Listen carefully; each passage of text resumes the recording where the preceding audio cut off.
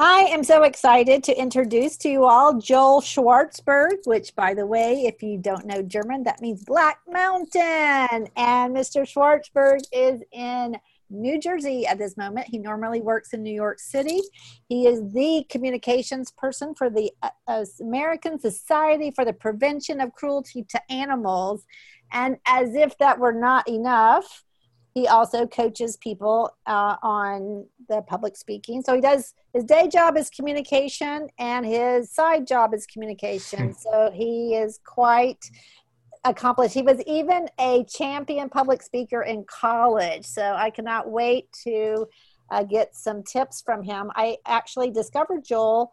He wrote an article about communication in the online context for Harvard Business Review, and he graciously agreed to let me interview him for the Speak Up podcast. So welcome, Joel.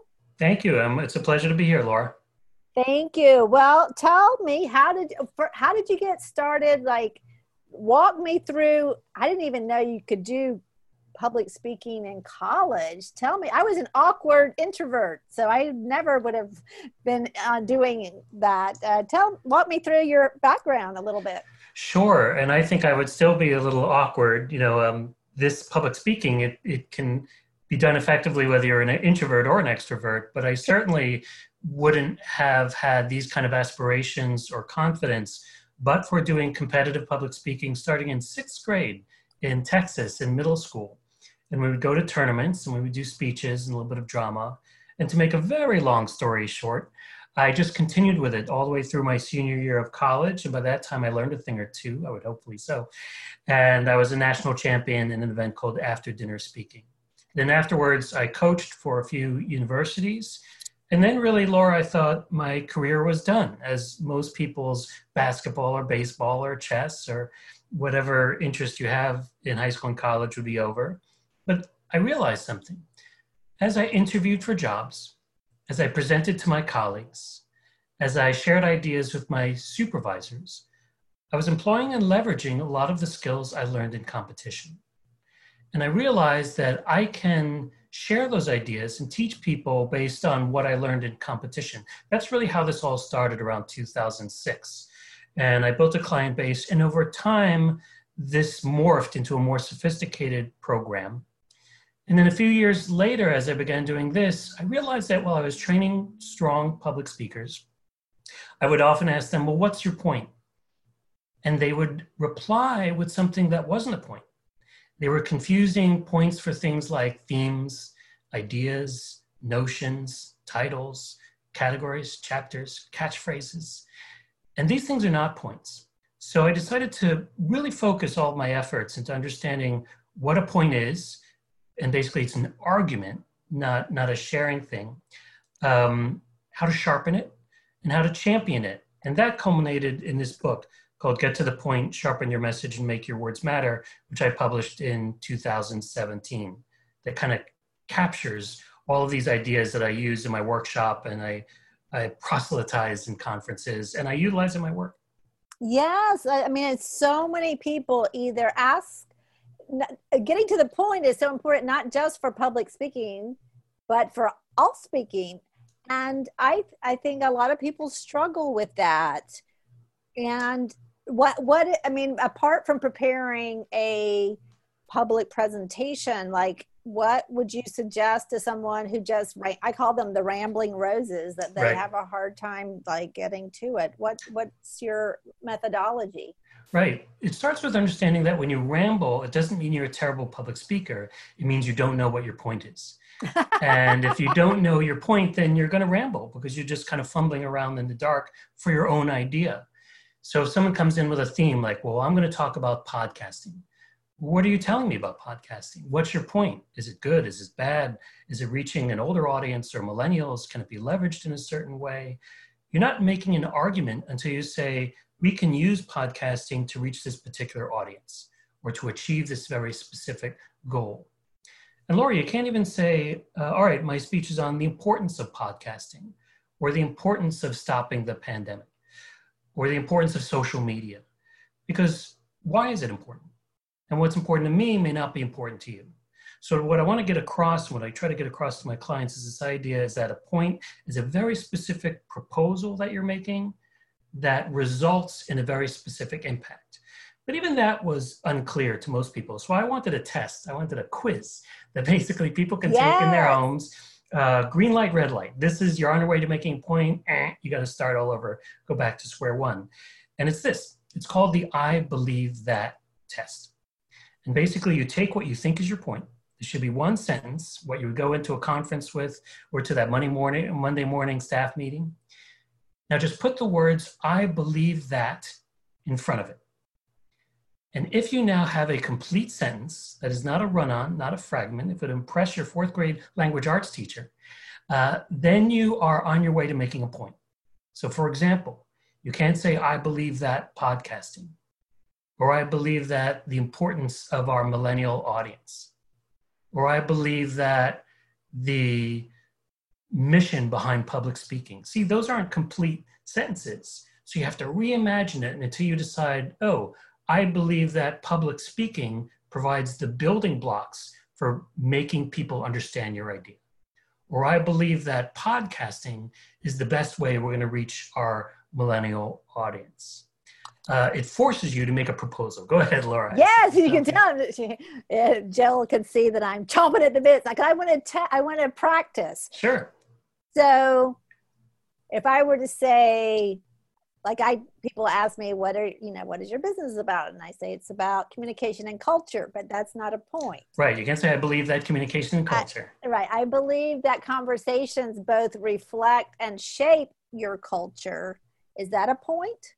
That is on your way to making a point because it passes the I believe that test. Say that one more time, but put the words I believe that in front of it. So I believe that conversations both reflect and build or shape your culture. I think that passes the first part of the test because it is a complete sentence. And then it passes a small part of the test, which is a truism test. Is it something you need to argue because your audience might have a contrary opinion, or do they just not know about it and need to know about it? But one of the things that I talk about in strengthening a point, once you get there, what you have, is asking why. Well, why is that important? Why is it important to shape our culture in this way? Well, your culture, your company can only be as strong as the culture that supports it. I see. So this is a way to elevate your company or your mission in the end? It's actually a way to elevate your profitability, right, your agility, your performance. I think culture is the petri dish for an organization. So the organization is in the petri dish. Is the goo healthy goo? Is it good or not good? So to boil that down, it sounds, what I'm hearing from you, Laura, is that if we understand our culture like X, and you would help me, how we appreciate culture, then your company will be more profitable. Let's stick to one, and I'll explain why in a second. Yeah. But what would that sentence be? If we do X, your company, regarding culture, your company will be more profitable. If you have a healthier culture leads to a better bottom line. A healthier culture leads to a better bottom line. Now that is perfect. And I think your audience right now would agree with that. And we found that by making sure it's a point, using the I believe that test, and then asking why. What is the ultimate goal? Because sometimes I have clients who say, all right, well, this will bring more traffic to our website, or this will bring more money in. But that stops short, because what is the goal of bringing more money in? It's to be able to further our mission, or to sell more Coca-Cola, or whatever it is. What is the objective of bringing more traffic to our website? It's not really bringing more traffic to our website. It's that more people will know about our brand, will buy our product, or will, be a participant in our mission. So keep asking why until you get to that bottom line. I often use an example from NPR. A lot of people listen to NPR, and there's this time of the year when they do a fundraising drive. And you'll often hear, well, you should give money to NPR. Now that passes the I believe that test because it's a complete sentence, but it's missing out on these strengthening things. Why? Well, because we need the money. Why? Well, we're gonna use the money to make great radio shows or great products. Now, they often stop there, and that's fine. But another thing I learned is that your point is strongest when it ends on an impact on people and society versus things. So saying that money toward NPR will create better radio shows is really not the best goal, because the best goal would be is to make people smarter or make people more aware through those TV shows. So keep asking why until you get to an improvement on society. A lot of the most famous businesses, their taglines, they realize this and they want to elevate society in a certain way, not just sell more product. Apple, for example, is very famous for saying, you will be a different kind of person if you buy an iPod. This is not just what you need is a device where you can listen to music. No, this will elevate your appreciation for the world as a person, as a human being, all of that stuff. So what everyone needs to do, and I often call this the saving lives impact. If you work in an organization that is about saving lives, whether it's animals or humans, you want to draw a direct line between your point and how what you're suggesting will save more lives. Now, your saving lives may be profitability, it may be selling more Coca-Cola, it may be advancing the understanding of an audience, or ending cancer. Whatever it is, you need to identify that highest value impact and then explicitly driving to that in your single point. And then the only other thing, there are two things that corollaries to this that are important. One of which is what I call badjectives. Badjectives are adjectives that are so broad that they mean virtually nothing. So we're talking about the things we hear all the time. This is great.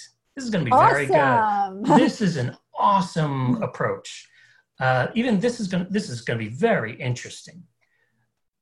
The problem is I'm really not saying anything at all. Not only because it's so broad, but because Laura's idea of awesome and interesting may be different from Joel's idea of awesome or interesting. And to solve this problem, again, ask why. Why is it awesome? Oh, because it'll put us in a unique place to reach our goal. Then get rid of the awesome. Don't say it's awesome because, just get rid of the awesome. Just say this approach will enable us to uniquely achieve that goal. Right. I love that you get rid of those. Just get rid of them. I didn't think about them being really meaningless, but they're certainly overused. And you're right. What does awesome really mean anyway? Yeah, and I see it all the time, and your audience is going to see it all the time. Let me tell you, this is going to be awesome. Well, you haven't told us anything yet, and I'm waiting for people to actually get to their point. And the final really important corollary is what I call split ends. And it's not about shampoo. It's about people who try to put so many subpoints and ideas and that's me. Yeah, their mind is thinking, well, the more I add to this, it's like a Christmas tree. The more things I put around it, the more it'll glow. And the more power it'll have, because I'll have 6 ideas, right? Instead of 3, or I'll have 12 instead of 6. So here's the problem, Laura, and you probably know this already. When you give your audience multiple ideas, here's what happens. You're thinking, I'm giving them more, but they're thinking, all right, now I have to consider all of these ideas against each other. I have no clues as to which is more important than the other. You told me 1, but now I got to think about 2. And now, all right, so I got 2 in my brain. Now I got to think about 3. And then you gave me a 4th. Where does that fit in? I mean, you're giving your audience so much trouble and so much competition in their head between these points that the points actually fight each other. And when points fight each other in the mind of your audience, the power and the impact of each is diluted. So one idea has actually the strongest value and the strongest impact to an audience. Sometimes they say, if you have a lot of ideas, your audience may get none. If you have many ideas, they'll get some. If you have one idea, they will get all. So really try to boil it down. Now, it doesn't mean you can't have multiple points, but delineate them. First, I'm going to talk about how this affects the United States. Second, we're going to look at the world. And then before we finish, we're going to look to the future and see how the world of 2030, this will be contained there and why that's important. But make it very clear, these 3 separate points. Don't use that word "and" to say, we're going to do this and this and this. And just as a test, pretend you have a CEO. And the CEO says, ladies and gentlemen, this approach is going to make us more successful, evocative, interesting, powerful, memorable, superlative. Whoa. And you already know that, like, what is happening in your ears? You forgot the first one. You forgot the first two. It's a mess. It's overload, cognitive overload. Total cognitive overload. And that's what happens when you use 4 points, not just 14. Right. So try to really boil it down. And that gives you the best chance of your audience not only having attention, but taking that point away. Wow, that is so good. Because I don't do public speaking coaching except when, I guess, if you're asking for money, that kind of, that's a very specific niche. Right. But it's more about within an organization, building relationships and having better meetings and that kind of thing. And the part of the problem I hear about from everybody is, oh, so-and-so doesn't get to the point, or how do you get to the point? Right. So are there any habits just in your everyday conversation that can help people just be more succinct? Yeah, one of the things, and succinct is important and being brief is important, but at the core of that is knowing what your point is and how can you express that point in the most boiled down way that has the best impact. And I use a lot of metaphors, but one that really works, because I see a lot of book reports. When you have town halls or when you have meetings or conferences, what are you telling me? You're telling me how many people, when it started, here's the history, what we hope to do, what our goals are. Everything but, if we do this right, we're going to save lives. Maybe that's buried somewhere, the why, as Simon Sinek would say. So the way I help to get people to that is one of two ways. One is I have them imagine a book. And the book has two big things. One is the table of contents, which describes the content. And the other is the blurb on the inside cover or sometimes on the back that sells the content. Right. You want to be the blurb, not the table of contents. So every page of your PowerPoint, every point you make, you want to be asking yourself, am I selling this point, or am I merely sharing and describing it? Oh, wow. That's so good. And you're selling, even if you're a project manager on an engineering firm. I used to work on the editorial group of a kids magazine called Time for Kids. Oh. And the president of Time for Kids brought all of us, the people in merchandising, the people in marketing and ad sales and the writers into a room. And they brought in this really hardcore sales trainer, like a real Glengarry Glen Ross kind of guy, and put us through the ringer. And those of us who are writers were thinking, why are we here? Right. We're not in the business of selling. We're the writers. Right. Send us back to our offices. This is really for the ad sales people, the people who have fantastic offsites.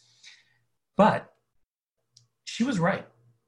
Because if you have an idea, we know that's valuable. And if you have something of value, you do right by selling it, not just by sharing it.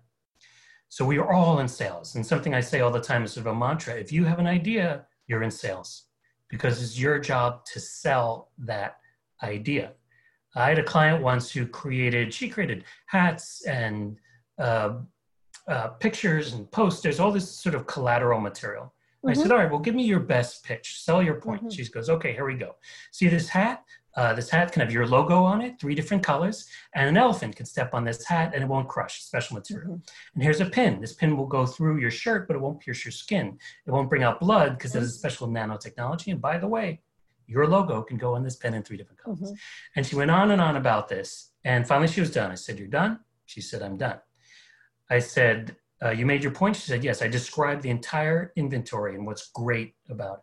Oh my gosh. And I said, you know what I never, and I said, you know what I never heard? I understand you did that, but you never said these words. If I buy your product, I will be more successful. And that is the point. And she never said it. She may have assumed it and assumed the road to that was through description of inventory. But no, those words have to be uttered clearly in order to actually sell that point. Yes, it's so true. I love that sales training for ideas. And, and the thing is, if you don't have an idea, then why are you employed? Why are you working for us? Right. I don't know your idea. And sometimes you call it an elevator pitch. It's that idea that you get out between floors 2 and 3. Sometimes it's called a thesis. We learned it in schools. I like point because point has a lot of good associations with it. Yes, it's not so Dry and yeah, I was thinking writing a thesis, I would yeah, do that again. right. But it sounds like that a lot of the problem with communication, and this has been something that I have been thinking about, but I haven't articulated, but it seems like from what you're saying that a lot of the problem is that people just haven't thought through their points. Right. Or have been given the tools or the approach to think through their points. They've been told, all right, we'll make it short. So, all right, I'm going to cut words. Right. Or, dig into it. What do you think your point is? And they'll say, my point is the importance of Twitter. And they're not making clear the actual point. It's about being explicit in what that point is. So I don't fault people for not knowing what their point is, even as children. Children aren't often trained to understand that they need to make a point, an argument, as we used to say in debate. Right. What do we remember from school? We remembered compare and contrast these two things. Right. Well, to what end? What argument they're trying to make? Even I try to help my kids understand, especially as they take SAT tests and they're doing the essay. I said, rule number 1, understand the point you want to make, then write to support that point. But if you start thinking, I'll write from word 1, and then at some point I'll end with word 62, it's not going to be good. What about people who say, well, I just need to think out loud, or I don't have time to do all of this stuff, all this processing that you're telling me? What would you say to them? I'm sure you've heard that. I would say, I'm trying to make this easier for you. You're the one that's trying to make it harder by thinking I'm going to apply 2 hours to this, lock myself in the room and just think. Right. What I'm saying is use this very easy, I believe that test. All right, pass the test, you're on your way. Now use these sharpening skills. Don't use too many examples. Get rid of your adjectives. Think hard about what you want to do. And by the way, related to this, I discourage people from writing out speeches word for word. It's a never, unless you're a CEO giving a keynote somewhere. Right. It's always much more trouble than it's worth, and it's very, very perilous. And it connects to having a point because you need to understand it's, speechwriters hate to hear this, but it's not about the words. It's about your point. You don't want people to take away, wow, those are some fantastic, high caliber words that speaker used. You want them to take away your point, and you can use many different words to make your point. We have thesauri for a reason. Right. And you ultimately want people to not remember what you said, but what you meant. And that means taking away your big point. Because if your audience doesn't take away your point, then you really failed. If they do take away your point, even if everything else is imperfect, then you've succeeded. That's the ball game, them taking away your point. Often people who are learning about public speaking, they think, oh, I need to be funnier. I need to be charismatic. I need to be interesting. I need to be knowledgeable. I need to be famous. I need to be thought of as a genius. Right. Well, what good is all that stuff unless your goal is to get more public speaking gigs? Right. And this helps people who are nervous also. You are a delivery person. And you are not selling yourself. You're moving your point from this place, A, to this place, B.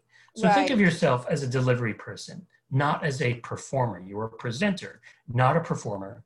That should take some heat off your nervousness by turning it into spotlights on me and I need to perform to, hey, I have a job to do. And one way or another, I got to move this thing, this very physical thing, from my brain to my audience's attention. I love that. And you know what, as you're explaining, why some people fall in love with the words or they get focused on the wrong thing, I'm also thinking that today, especially today, here we are, it's May 2020, your book was written, you probably wrote it in 2016, 2017. Attention spans are getting shorter. Like people are zoning out. They're not even listening to you if you don't have a point. I mean, is that what you're seeing? Absolutely. And I'll even make it even more specific. What I tell all my public speaking students and clients is your audience needs twice as long to receive your point as you need to say it. Because when you're saying something, you're just saying it. It's in your head, you practice it, it comes out. What do they need to do as an audience? They need to hear it, process it, apply it, make sense of it, consider it relevant or not. Should I write it down or not? Should I tweet it or not?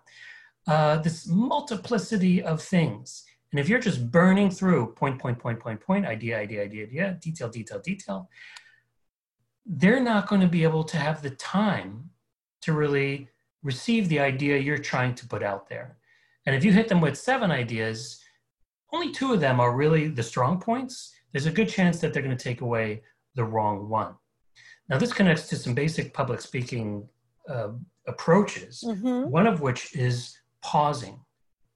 When you pause, you allow that time for your audience to receive, to process, to make relevant. It also gives you time to prepare and to be precise.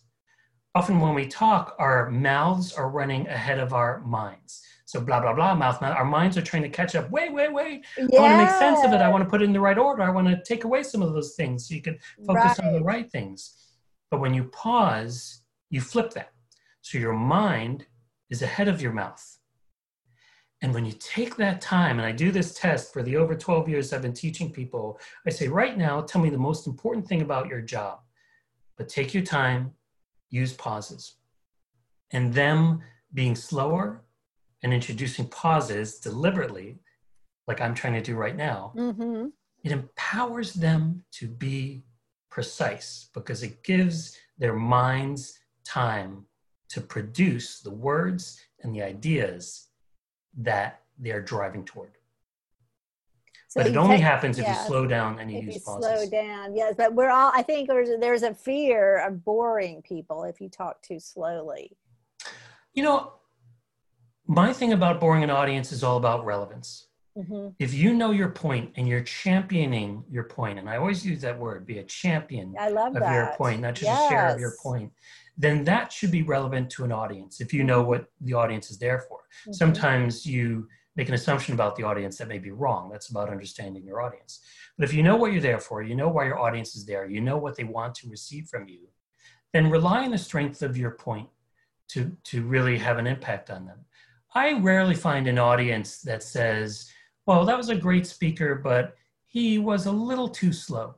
Yeah, but that was a great speaker, but she made her point too often. This idea, we might bore them because we say the same things over and over. Now, if we say something that has no meaning to it or gravity to it over and over, that will be boring. But you can never say your point too often because that's the gift you're giving your audience. So you can always come back to that. Even if you start in one place, I say, all right, you're proving your point here, and now you're talking about American Idol, and you have no idea how you got from point A to point B. But I give a lot of tools to get back to your point, saying things like, here's the idea. Or even, we've talked about a lot today, but here's my point. Media training often trains people to do this. When you get off topic, use a quick shortcut to get back to your point. I really like, here's the thing. Laura, we've talked about a lot today, but here's the thing. You need to know your point to make your point. I love that. Well, let's segue and talk about online communication, because that's how I got to know you. And I even talk about making a point and then people remembering. I remember your point about people talking in a louder voice in an online meeting. That really shocked me. I never thought about your tone of voice. Tell me, how did you find that out? It was always it was from the way back, and I knew this from public speaking training, actually, in competition, that if I was louder, sure, more people would be able to hear me. But typically I was in classrooms or things like that where audibility was not a problem. But here's what happened. When I was louder, I sounded more confident. I sounded more powerful. I sounded more competent. I sounded more authoritative. And so as I transferred this to my public speaking practice, I told everyone, if you get louder, don't think of it as just an audibility thing. Can you hear me? It's an amazing way to get all those yum-yums, as my wife, a 5th grade teacher, likes to say, all of those yum-yums that you want your audience to think of you. Often I'll poll my audience when I have someone who has a weak voice, and I'll say, say your name and your title and your point, or 1 through 5, just say it ridiculously loud and appropriately loud, weirdly loud. Don't shout or scream, just in a volume that your own brain would say, hey, this is awkward. Uncomfortable. So they do it, and I poll the rest of the audience, and 9.999 times out of 10, I get back the most amazing things. That person was more assertive, was more knowledgeable, knew what they were talking about, competent, confident, and this too, that person at first sounded like a junior person, an intern. Now they sound like a manager, or that manager sounds like a vice president. And so it gives you a virtual promotion as well. Now, here's the thing, here's the beauty of it. Laura, if I told one of your clients or one of my clients, hey, sound more like a leader. Hey, can you do me a favor, sound more confident? Yes. How are they going to do that? That's not actionable. But a child knows how to increase volume. Right. And what I'm saying is all that good stuff you want to get to sound more confident will come if you merely raise your volume. So this applies to a Zoom meeting or a virtual meeting, because when we're in a Zoom meeting, we're already in our pajamas, as we like to say, we're at home. And it's like having a microphone. We may want to relax and use a conversational voice. Right. So remember here too, that if you raise your voice, you will make stronger points, and all of those fantastic associations about competence, confidence, authoritativeness, knowing what you're talking about, being more persuasive, sounding more like a leader, all these things will be attached automatically merely by raising your volume. Yeah, I think that's so powerful. That's the cool thing about teaching communication skills, is that the person usually already is competent and knowledgeable and all that, but that's that perception. And I know that what sparked my journey in communication, as somebody who was a really good student in school, you know, you kind of get programmed to turn in the assignment on time and you get a good grade and life's great. And then you get to work. And then you see these people who in high school learned how to sweet talk the teacher into an extension and extra credit, that they're soaring ahead while this quiet, you know, high performers just stuck there doing the work and not being recognized, and not being recognized as leadership material or being competent or confident. Yeah, so, they were selling is what they yes, were doing. exactly. That's exactly. They were selling their idea. They learned to sell early, and I learned to sell late, very late, but better late than never. Yeah, sometimes my clients, and no offense to the lawyers out there, but often, I'm going to stereotype, often lawyers feel like, or, you know, experts they feel like, because I'm so imbued with this knowledge by virtue of my experience and my reading and the books I wrote, that will just magically come out of me, and it'll give me all of that reputational association merely because of you read my bio or my attachment. They don't realize that it's through presentation mainly. That's the main tool and vessel that you use to project that confidence and that reputation. Exactly. And you can have all that and not be perceived as competent, because people just tune you out. And I just think we're doing that faster and faster. We're making these snap judgments. Right. Or they think it's all about the content, and that's all people care about, and that's all people are going to use to evaluate me. But as we know, the way you present is at least half. There's some controversy, but at least half in how people perceive you, and their ability to receive your point will be as a result of your presentational approach. Exactly. Well, do you have any other tips based on what, you know, we're seeing this new world as we're all communicating in this teleconference, whether it's Zoom or Skype or Google Hangouts? Like, tell me how things look from your point of view up there in New Jersey. Yeah, well, I wrote the article because I noted that as I was having meetings over Zoom, and Zoom is what I've been using mostly, but it could be Skype or a number of different platforms, people were not putting forth their strongest points because of something often visual. So it starts with framing. Understand that, and here's my rule and my big takeaway. It should be your head and your shoulders should fill up a majority of the frame. For the same reason you wouldn't give a speech from the way back of the room. You should show you're engaged. Show as much as you possible, but show the parts of you that are presenting. So be upfront, and that means showing your face and your shoulders. Now, the background environment plays a part, Because if it's distracting, then it's like anything else that's distracting. It's pulling attention away from your point. So yeah, you can use all of the virtual backgrounds and all the silly and funny stuff, but know that it is taking away from the point you're trying to make. The last thing I'll say, because it's interesting and a little controversial, is about children and pets.